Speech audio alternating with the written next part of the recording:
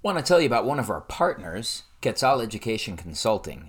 Castile Education Consulting is a queer, black, and indigenous women-owned firm offering anti-racist consulting, PD, coaching, keynotes, workshops, and more.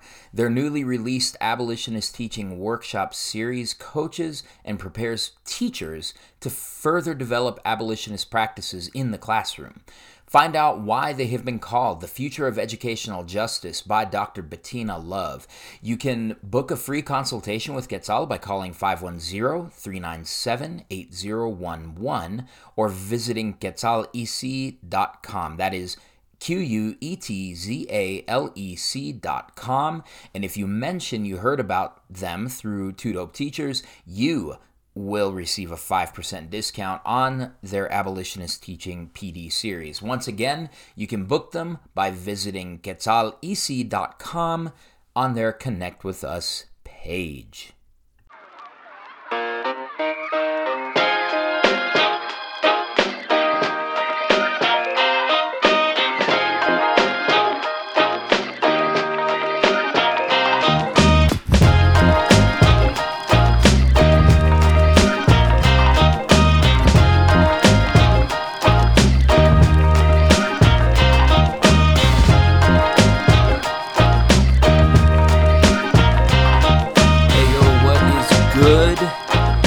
It's me, Gerardo Munoz, your 2021 Colorado Teacher of the Year, and this is Habitually Disruptive, where we disrupt complacency, we disrupt our uninterrogated ideas, and we try to learn the foundational assumptions that we make as we interact in this life. We ask lots of questions here. I am your critical conscience. I am your Philosopher King. As Philosopher King, I bring you illiteracy. I bring you coffee that I drank too fast. I bring you ill behavior. I bring you ill legitimacy and ill-advised actions to try to build a better world. I want to welcome you. We're at the end of September, a day I'll always remember. And it's been a hard time lately, y'all. It has been a real hard time lately. I'm gonna be recording an interview with my good friend Anthony Swan, and we'll be diving into some of the complexities of our relationships with our fathers in the context of institutional racism. And so we'll be talking about that a little bit. Stay tuned for that. That'll be out in a couple of weeks. Just got back from visiting my pops in Seattle and just supporting him through some health challenges, and really reflecting on the kind of relationship that he needs, as well as the kind of relationship I need from him. Habitually Disruptive is a Two Dope media production. Follow us on all social media platforms, Instagram, Twitter, Facebook at Two Dope Teachers. You can also follow us on TikTok at Two Dope Teachers, but you're not going to find any original content there because we don't know how to get TikTok. Don't know how to do that. It's a very terrifying world. You can subscribe and write us a 5-star review. That helps people find our content, helps us continue to rise on the rankings. You can also follow me on my own separate Twitter account at SwaggyG, courtesy of my friend Brooke Brown, who gave me that nickname. We can have some good dialogue. I got into a fight with someone, and then I also made friends with somebody I was fighting with. So I feel like that's just me, day in the life. In a minute, we're going to bring you this amazing interview with my dear friend, Qorsho Hassan, the Remy Ma to my Fat Joe, from our cohort of Teachers of the Year, and one of my favorite humans that I've ever met. But I just want to talk about a few things. I'm no longer in the classroom, as you all know. And so I'm still watching things as they affect my family, who continues to do that hard work in the classroom. So some data came out in my district, school performance data, state testing data, and I just want to bring a little bit of a critical lens to this conversation. I saw a tweet the other day that I probably should have responded to. Normally, I don't drag people's ideas from social media, but there's a lot of folks with a lot of influence who discuss test data pretty uncritically. Like, to me, this is a capital sin of against humanity is a lack of criticality is just something I don't understand and can't accept. If you are such a believer in sacred cows that you don't want to tip the ones that are even a problem, I just don't understand what motivates you. I don't know how you can continue to do this work. To me, this is worse than amplifying data to support your agenda. Because I feel like at least people who position themselves in the latter, who like see this data and align it to their agenda, at least they demonstrate some understanding that data is always open to interpretation. So like, while these folks argue that test scores, quote, are why we need to tear up the union contract, we had a pillar in Denver education, in the Denver education community, say that to me when I was an early service teacher. Or, quote, why we need more charter schools. The reality is that testing data should be really centered in discourse, not mandates. But the folks who uncritically read these numbers, I ain't really got time for these people. They're playing checkers when this situation demands chess. I mean, shoot, it's Denver Nuggets Media Day, so it's got me thinking about how they probably even think Joel Embiid should have been the MVP 2 times in a row, right? But for example, and I'm taking these quotes from Twitter, 30,000 students took CMAS in 2022. 90% of students. Definitely more to evaluating a school than one test outcome, but we can't just dismiss the results. Or how about this one? The test data is valid for the kids who took the test. I feel like there's smoke coming out of my ears as I hear this. Or here's my favorite. From a would-be civil servant who did not win the election. As a parent, this raises multiple red flag emojis. It sounds like, don't hold us accountable, don't take this data seriously, before the stock outrage parent refrain of, do better, DPS. Just this finger wagging and pearl clutching just is kind of amazing. Like, sometimes I think people should have their accounts temporarily suspended for using terms they don't understand. Like, if you are going to say the test scores are valid, you're saying that you accept them. So what is it that you accept? Do you know what was on the test? Do you know the conditions under which the test was taken? Have you seen the test questions? And can you definitively say that the responses to those questions are a good way to determine whether a student possesses the tools and skills to be in the next grade? So I'm taking a critical quantitative methods class right now. I would shout out the professor, but I'm not going to do that because that professor is a bit of an introvert and does not love the social media attention. But it's taking so much about what it's doing. Taking this class is making so much of what we talk about and act upon in education nearly impossible to stomach. I've really found my passion in critical scholarship, y'all. Like, I used to think it just meant being a contrarian, to argue against everything I hear, to pounce on people who clearly don't read and ideas that are half-baked. Like, I used to think that I was just being mean, and, you know, maybe I still kind of am. But I'm starting to realize that critical perspectives are a lot deeper than just arguing with people and aligning yourself to the contrarian position of disagreeing. Like, to me, critical thinking, theorizing, and scholarship, it's about asking questions to develop an understanding of the foundational assumptions that we all make, mostly unconsciously. So a critical perspective isn't, what do we do with this data? A critical perspective is, where does this data come from? About this test. What's on it? Who wrote it? Who benefits from having this assessment compulsory for every school? What do the authors of the test fundamentally believe about teaching, learning, and assessment? And bro, if we don't know the answer to these questions, then we need to start asking the questions, and we need to pump the brakes when it comes to overreacting to test data. And we also need to pump the brakes on underreacting to test data. Like, I think that these are data points, and they're data points to be interrogated and questioned. So we should limit ourselves from writing them off as much as we limit ourselves from embracing them as Holy Scripture. Like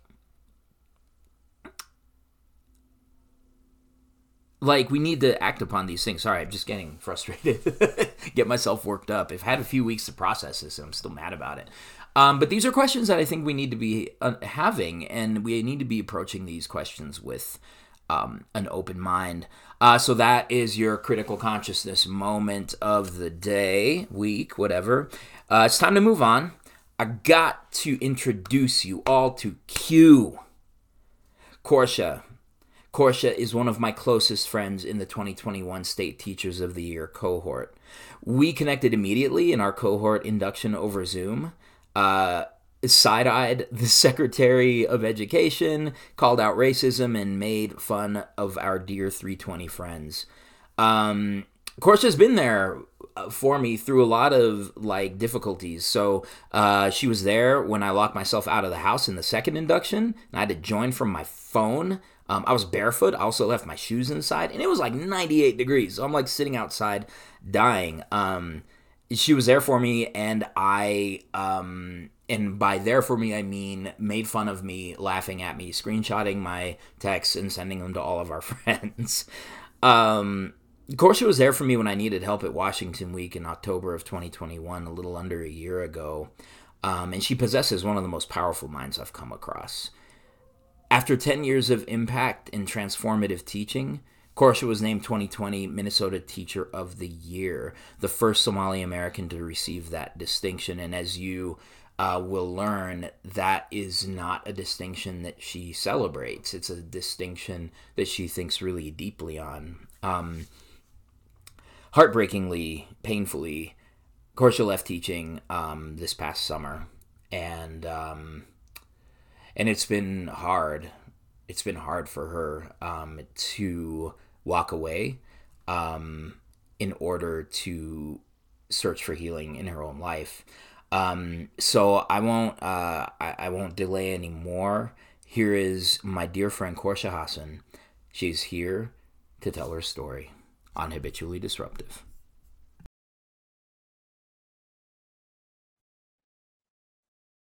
Hey, what's up, everybody? Want to let you know that I'm here with this amazing guest, a top human, a top human, my good friend, the 2020 Minnesota Teacher of the Year, Qorsho Hassan. Qorsho, what's up? Hi, What are you thank you doing? for having me. I'm doing Man, well. I have to be honest. I took a really long nap today, so I feel very rejuvenated, and I feel prepared to have this conversation that I feel like has been a long time coming.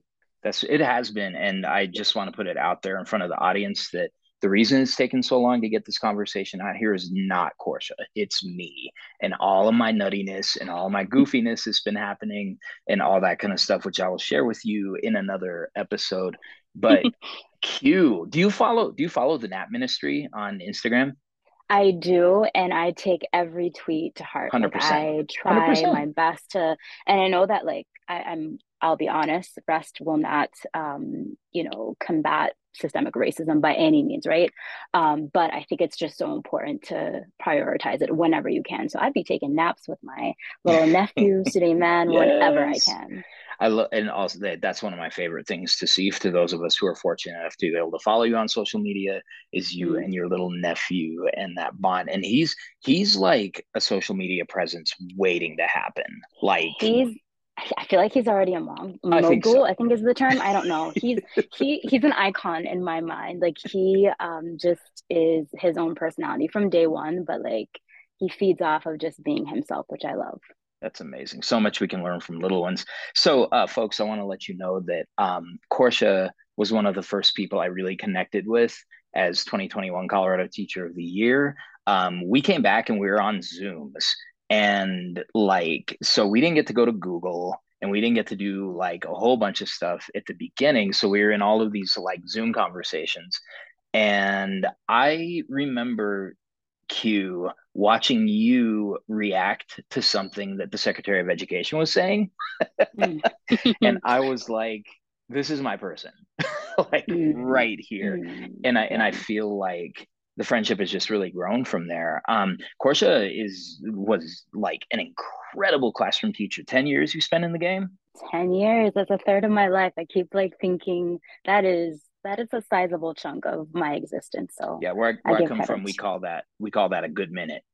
That is a good minute. It's a good minute. No, Yeah. and that, I mean, in 10 years is definitely the amount of, like, you become an entirely different person over the course of Mm, 10 years. Like, I think about myself starting in my early 20s and how different I was by the time I hit my 30s. And of course, myself also having left the classroom this past spring after 23 years. It's kind of wild when you look at how all those seasons play out. Um, yeah. what was it that brought you into teaching?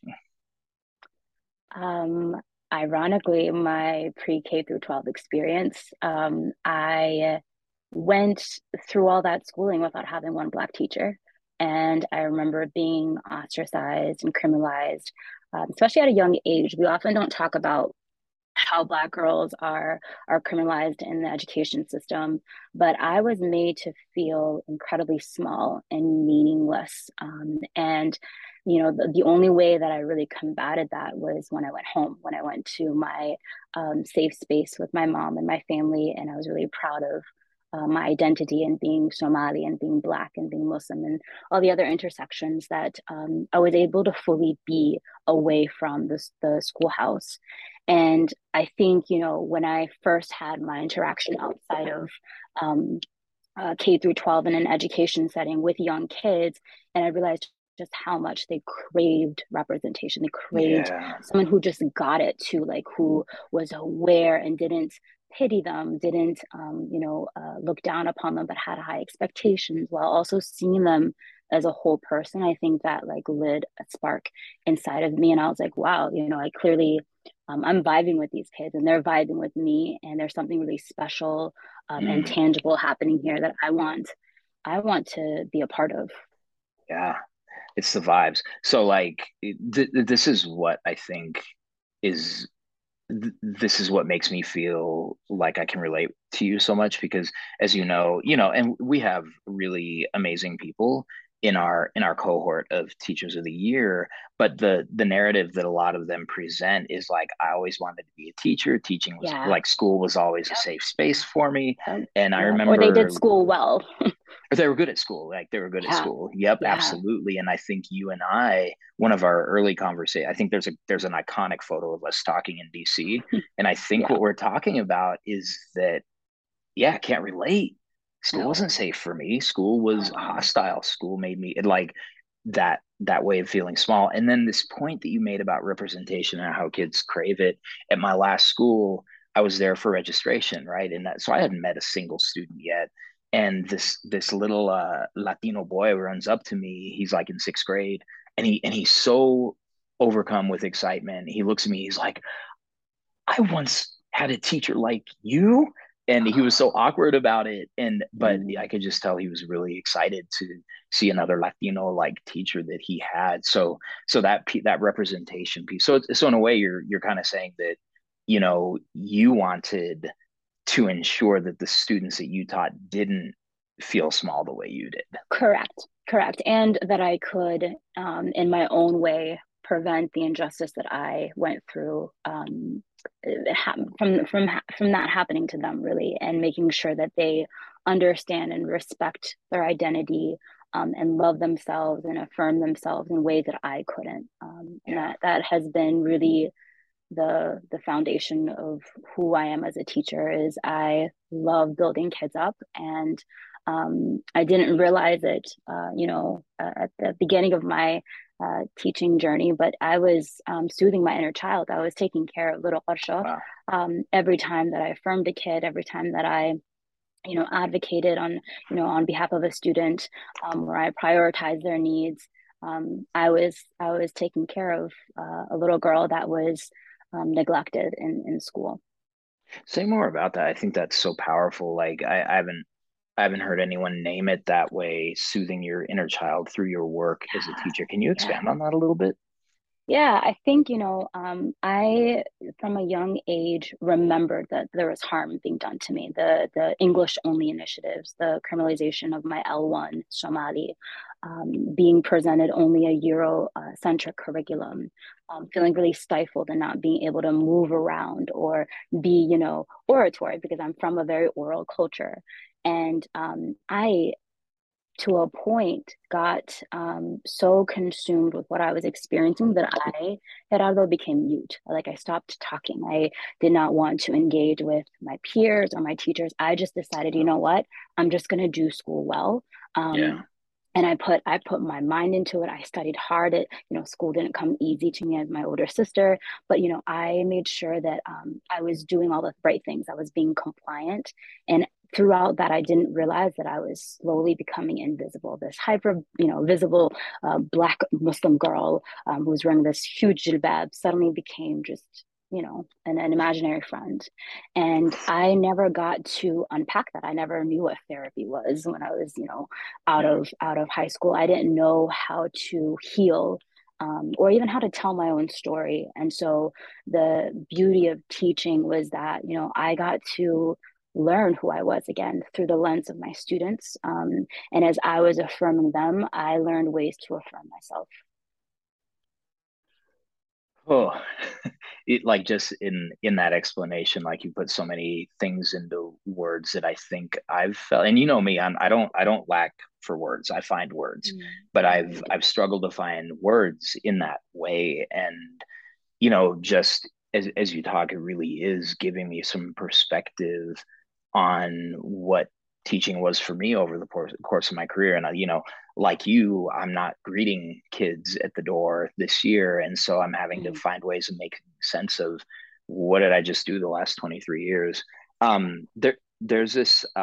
So you were named Minnesota Teacher of the Year in 2020. The first Somali-American to win Minnesota Teacher of the Year. Is that true? Yes. I hate first, but yes, I am the first. Why do you hate first? Why do you hate first?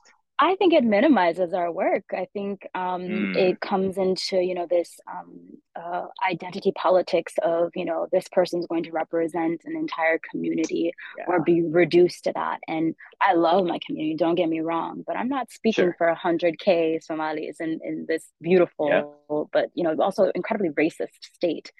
yeah. So, I own that, I am, the first Somali, but I also feel like that's not the only descriptor that I want. Mm. But you go ahead, you keep describing me. I just think I think it's important, but I also understand what you're saying because there Yeah. is that threat that you will be essentialized and you will be a Yeah. box that gets checked and Yes. that they don't ever have to come back, right? Correct. To Correct. like, so if I'm I'm the first Chicano identifying teacher to be Colorado State Teacher of the Year.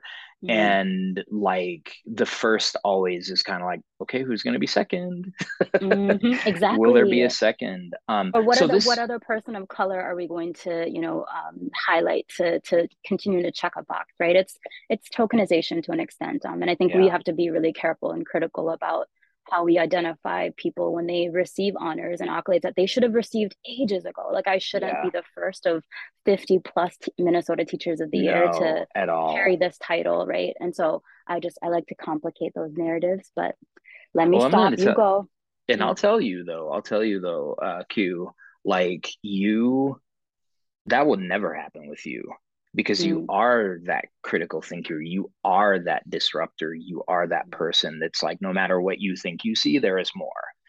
mm, And and I've seen you as a disruptor from day one, and I think that's why I really gravitated towards you, and why I consider you to be such an important friend because there's like moments that I'm in spaces when I feel uncomfortable because something unjust or racist is mm, happening. And I kid you not, one of the first questions that comes into my head is like, okay, how would Qorsho respond to mm. this? And Oh, because I've watched you be real with people, like I thought I was being real with people.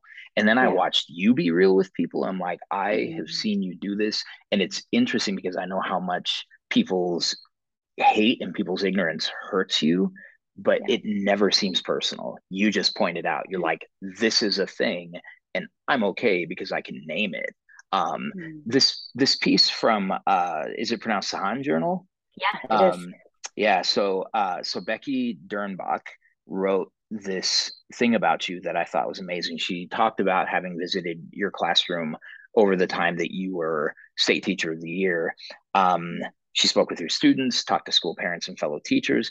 All of them praised Qorsho's teaching methods, her uncanny ability to connect with children, and the representation she brought to their schools, in the classroom, at award ceremonies, even at a school board protest. I've observed how much Qorsho means to her students and how much they mean to her.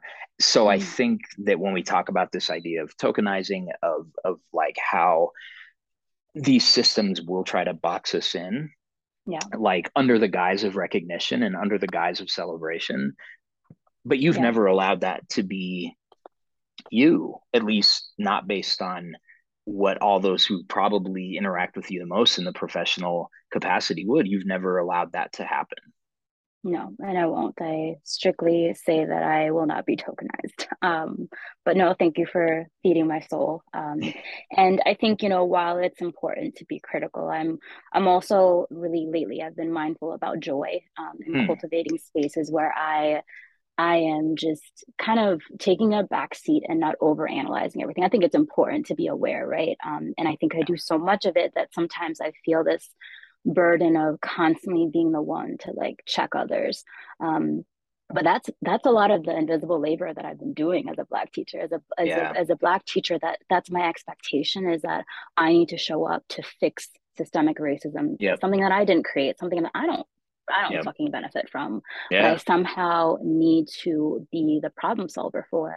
And so a lot of my and I hate the word self-care. I'll use community care because I've been around family and friends. But a lot of the work that I've been doing this summer has been just vibing. Like I've chosen joy and I've chosen peace, instead of being combative, instead of like being argumentative and being like, oh no, actually that's part of the pyramid of white supremacy. I'm like, you know what, just walk away, Qorsho. Like, just, you know what, like, it's someone else will need to take that that task for now. And I've gleaned so much from that, in that like I don't have to be what society presents me as. I don't have to be this Black Wonder Woman that, handles it all and is left depleted, is left half of a human. And I'm rejecting that too. So I am both aware of my criticality and I love it, but I'm also like, it's something that I need to learn how to better balance. Right. And it sounds like you feel that you need to better balance it to protect your peace, not to appease others that may feel uncomfortable with the way you show up. I think that's so powerful. And I agree with you. The idea of self-care is such a loaded term these days, because of who it comes from and the context within which it's said. I feel like I've been trying to work on something similar, in the sense of saying to myself, I'm just going to do things that I want to do, not that I should do or that I have to do or that it's good for me to do. That what's the thing that I wanted to do today that I did because I wanted to do it. And I think pursuing that joy is radical. It's really radical. It is. We have every excuse not to, right?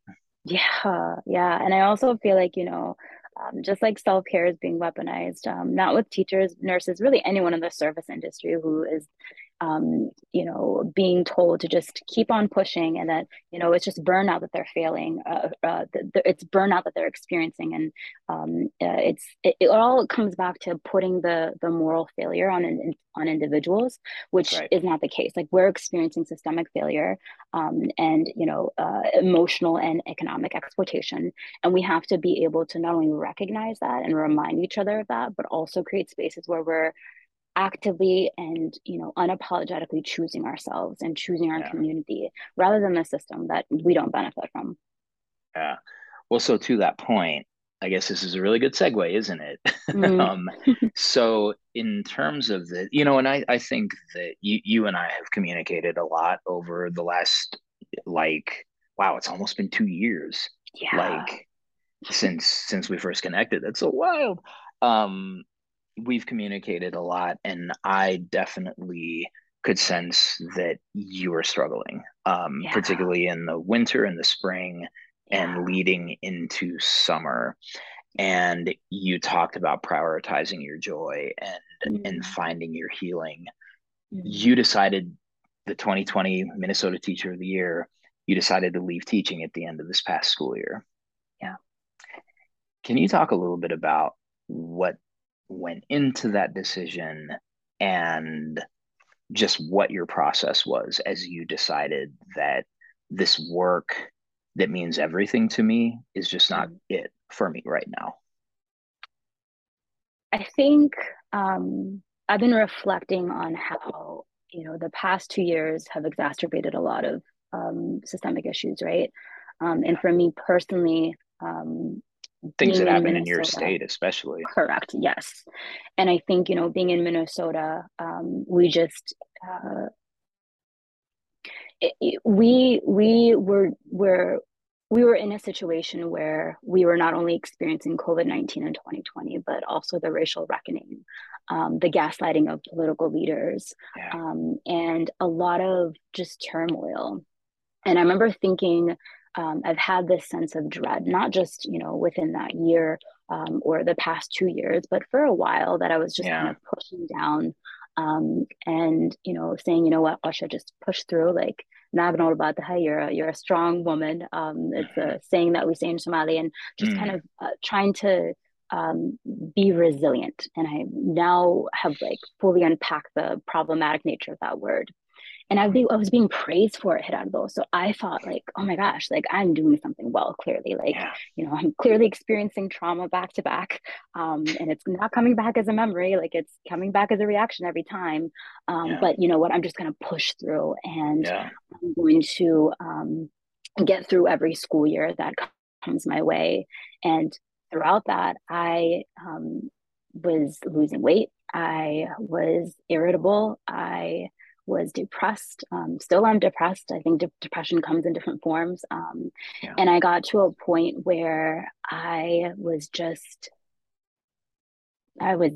as a human. Like, I was very robotic. I was just doing all the motions, and I was not fully there.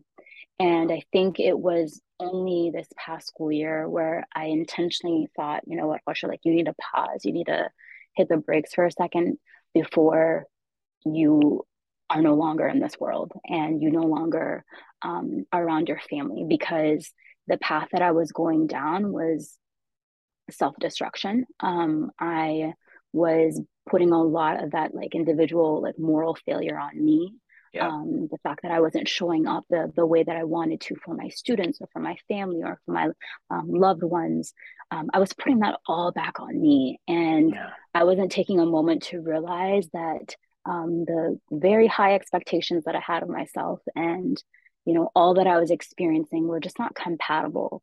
And there was an imbalance. And I decided to try therapy. I went on antidepressants, but I was going back to the same environment. I was being minimized. I was being, discriminated against, and vilified for teaching the truth, and for, standing my ground. And it just got more and more isolating. And no matter what I did, no matter all, the preventative steps that I would take, I would go back to a very violent space. And it's hard for me, especially being, the only Somali teacher in many of the schools that I've taught, and in some cases being the only Black teacher, to walk away from a profession that I know needs people that look like me. But I also thought, if I don't model to my students what taking care of yourself, especially as a person of color in this country, looks like, I might end my life, right? And so I took it upon myself to just decide that classroom teaching in an oppressive traditional space was no longer for me, that I needed something radically different, that was benefiting students, especially students of color, but also teachers of color. And, I decided that I was going to choose myself. I was going to love myself. And for once in my life, put my needs first.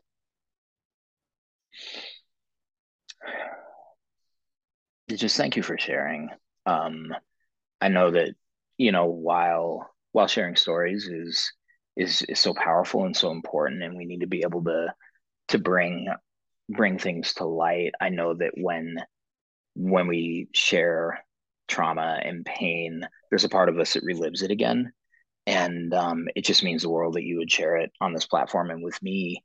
And so many things that you're saying, it just seems like every single step of the way is is a step that is so hard for so many teachers to overcome.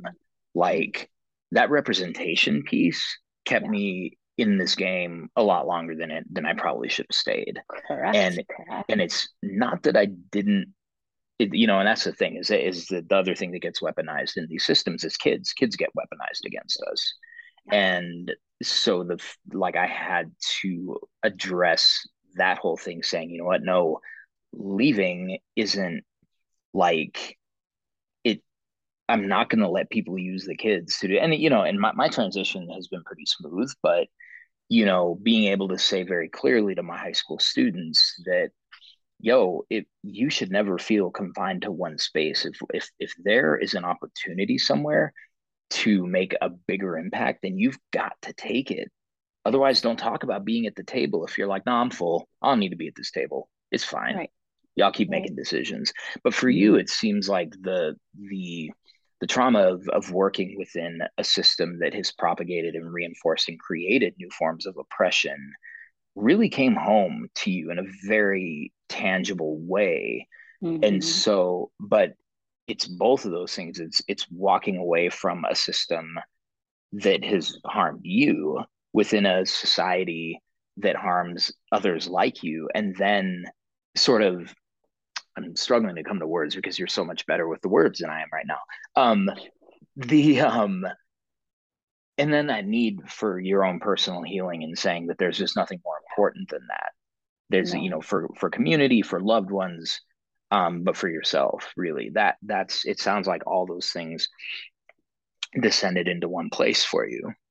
It did. It did. And I also, you know, given the platform of Teacher of the Year, Yeah. I had this opportunity to not only just, speak to my community, but speak at a larger scale, and have a wider platform. And I didn't realize it then, but speaking out against workplace racism comes at a cost, and at a greater cost for people that look like us.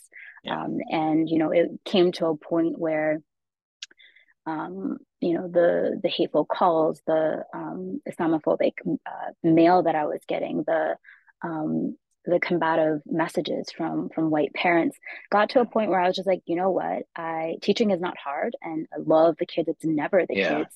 It's always the system, and it has its insidious way, especially in this state, that promotes this idea of liberalism and Mm-hmm. progressivism that doesn't hold leaders accountable, and it just keeps teachers at the front and center of getting hurt and being the kind of the shields of what is really hurting a lot of kids of color too. And so I knew that I needed to end and stop that cycle for Yeah. me, and I knew that I could affect change in other ways, and I would find that way through my journey. But I couldn't see myself on the four walls again. And I don't, it's not that, I look back on my 10 years and think, oh, I could have done something else. No, that decade of teaching taught me so much of who I am.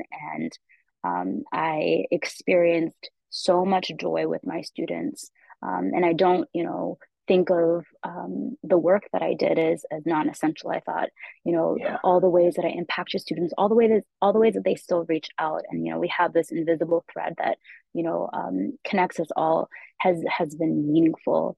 Yeah. And I don't regret the anti-oppression work that I did, but I No. just I need time to just be and heal, and I can't do that within those four walls. And I'm able to say that now without getting upset, without getting emotional, because I'm at peace. Like, I've come to terms with it. Wow. Um, and I think that's beautiful too. I think, I was going through the motions, especially at the end of the school year. And even when I made the decision earlier in the spring, but joy and rest are revolutionary, and I'm gonna sit with that. I'm gonna sit with the work of actually being better to myself. I think I've been a great human, an excellent human A to top kids. human. A top human. I don't know about top, but I I think do. I I do. feel like I've been, there for my community. And now I need to be there for myself. Yeah. And I think through the work that lies ahead, I'll still continue to teach. I'm a teacher at my core. I just don't want it to be my identity. I don't want it to be the only thing that I fall back on. Um, and the only thing that, I think about now as I move forward is that the ability to speak my truth and tell my story comes from my Somalian, where it's essentially like it's a part of my culture. Yeah. And there is nothing or anything that can take that away from me. And so even with my district, trying to promote the false narratives of teachers of color, when the reality is that so many Black and brown teachers have reached out since the article saying that they've left or that they're taking a sabbatical, has only shown just the effect of one person saying, you know what, enough is enough. I'm gonna take care of me, knowing that the Yeah. system won't show up for them. And I Yeah. think that is, we need more models of this, Yeah. and more examples that it's okay to be aware of your needs as a teacher and to step away from something. Because the thing is that I mean, just to be frank, I never knew that something you love and are so passionate about could also kill you. Like, that's something that I'm still struggling with.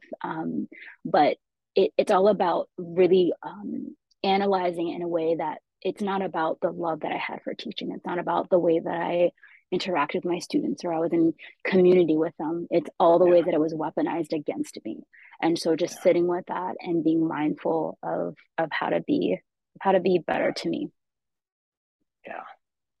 Yeah. And that what you're saying makes me think of what so many, like particularly Black and brown women scholars have said and written and spoken on, um, is this idea that survival is just survival is just taking breath, like you exist. You're not Mm, necessarily living, and like the audacity to believe that you should also be allowed to thrive and yes.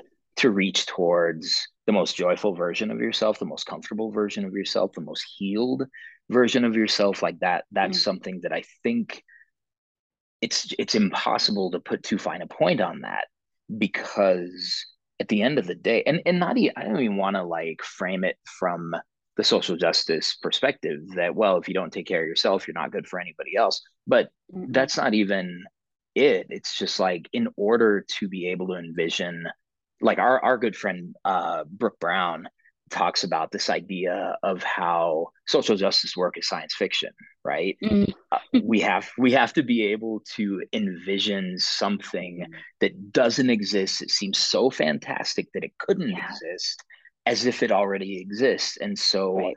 I imagine for you, healing and wellness and joy felt like science fiction, or maybe a mockumentary, Yes. right? Yes. That's Yes. not like I a think I real texted thing. you this. I Yes. texted you this sometime within the past year that I forgot to dream. I wasn't Yeah. able to imagine anymore. And Yeah. that was always my fallback. It was my ability to disassociate. Like, I would always be in my head, for Yeah. good or bad reasons, right?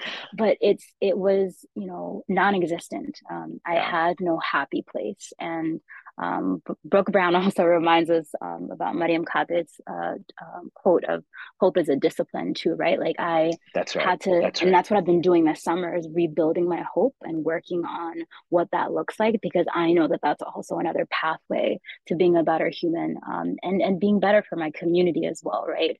Yeah. It's not their fault that the system, let me At down, all. and At all. so I've been keeping that in the back of my mind too. Well, and if you claim that joy, like I don't think we all have the same choices, but there we can choose things every day, right? So Correct. if you are claiming that joy for yourself, it becomes irrelevant whose fault it is, right? Mm-hmm. Because that's when you start showing up just as who you are, and your existence is the resistance, not what you Yes. have to say about the system and the efforts we put into tearing down the system. Like, if more people like us are finding that joy and living and claiming joy, the system will crumble without us even lifting a finger to make it crumble. Correct. Right? Correct. Correct. So yo, I know you got things to do, but let's take a minute Mm. and tell me a little bit about what you are doing now. Like, what is it that you're searching for right now? Or what are you I think I working said on, I this guess? earlier. Yeah, but I am in search of something that allows me to affect change within the education system, that fuels me, that allows me to be my authentic self, and also has an abolition like lens of looking at what we're dealing with as not something that is tying us down, right? Like there are ways out of it. It just requires collective work. It requires us to imagine and to build hope, and to work on that. And Yeah. so that's what I'm in search of. Will I find it? I don't know. Yeah. I'll have to be on the podcast again.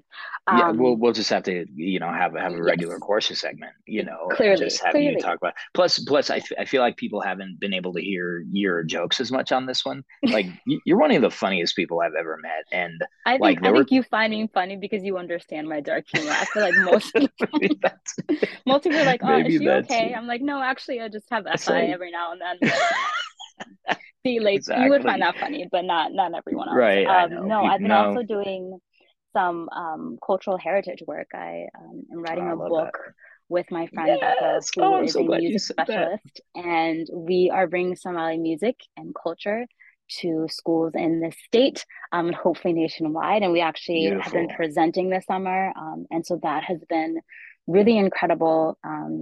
And then lately, I've been working with a wonderful nonprofit in the city called Thrive Ed, and they are working on constructing the first lab school that is co-designed by young students Oh, alongside engagement guides, which is brilliant. So that's I've got incredible. my hands in many places. Mostly though, I'm just chilling with my nephew and loving every second of it. Yeah. And that's Yeah. probably the best. I mean, what better way to find healing than to be around children and to be Yeah, yeah. around your He, little nephew? yes, he is. He's the light of my life. He is the reason why I'm still here. Yeah. Yeah, Well, Portia, before I let you go, I got to yeah. invite you to participate in this last segment we have on Habitually Disruptive, which is what is your top five anything? Okay, top five. Okay, my brain works in Oh, like a also, categorical way. Yeah, yeah. I should tell you too that there's a lot of flexibility in this top five. Okay. We here at Two Dope Productions have a thing called the Eric Hale rule, which is your top five doesn't have to be five. Of You course can it doesn't. have I'm not with Eric. No, you can have a six-way tie for third and an eight-way tie for Okay. fourth, and then you can also choose to expand it. He's like, but if this was Hmm. a top 15, it would be. So I'm sure you can hear Eric's voice doing I this can right hear now. it. I can Yeah, hear it so because clearly. It's in he my head. either he either doesn't care about the rules or know them. Um, He probably both, both. probably both.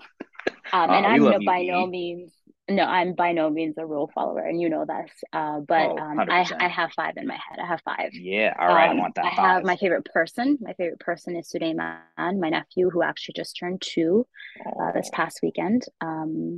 Favorite music lately, I've been listening to a lot of jazz, in particular BB King, oof. and just yeah, sitting with some good jazz music and reading. Yeah. Favorite snack, I've been chewing on veggie straws, the barbecue flavor, and I Dude, highly recommend. veggie straws have made a comeback. So my daughter They was have, super into them yeah, when she was like 3 or 4, yes. and now she devours those things like they're a narcotic. It is I mean, they are. wild. I feel like Yeah, they are. I feel like there's definitely some like crack in there. There they has to literally be. have crack in there. Yeah, definitely. They, Okay, I, but yes. you said And the then there's so many barbecue, flavors now. and you Barbecue, said the correct. barbecue is the one. Okay, all right. That's the one. Okay. And then favorite activity, I've been doing some hot girl walks, and some kettlebell lifting lately. So I So wait, what highly kind of recommend. walks? Hot girl walks. What are those? You wouldn't know. You're a cisgendered man. Okay, Just that's Google it fair. later. It's I great. Yeah, will. I it's will. great. And Yeah. then kettlebells are the goat, actually. Yes. Yeah. All Yeah. right. I have biceps now. Like they're forming. Yo, getting. Um, and then favorite book. We do this work till we free us by Mariam Kappa. Yeah. Yeah. All right. This is great. I've not had a top five that was so wide spanning. Um, Yeah. this is really cool, and it's going to give Thanks. me a lot, and it's going to give our audience some ways to actually contribute their top five to this. I'm excited. Um, Yeah. Qorsho Hassan, my homegirl, Mm, my person in this mm, cohort. Thank you so much for sharing your story on Habitually Disruptive. I can't thank you enough for having me and allowing a safe space for me to share it. 100%. And folks, if you are interested in following Qorsho, where can they follow you? Where can they find you? Can they find you? Twitter. You want to be found by them? I do. Find me. Twitter, Mintoy 2020, and then on Instagram, HIBAQAY. All right, you can follow, and it's some fire content, especially on Twitter. Some of the things you put out there are just so great, and you're a great combination of like serious and combative and funny and loving. It's like all of it. It's like the Q experience, which is amazing. It is. Yes. Cool. And of course, you can follow Habitually Disruptive, The Exit Interview, and of course, Two Dope Teachers on a Mic by following at Two Dope Teachers on all social media platforms. And if you like this content, or if you just want to support people of color, grassroots creative media, feel free to head over to patreon.com/Two Dope Teachers. So this is Gerardo Munoz, your 2021 Colorado Teacher of the Year, signing off. Looking forward to talking with you more. I hope those of you who are going back into buildings are feeling encouraged and energetic. And we hope those of you who are not going back into the buildings, maybe for the first time, feel a sense of peace and affirmation as you make that difficult choice. Stay with us. Check us out. Looking forward to talking with you more.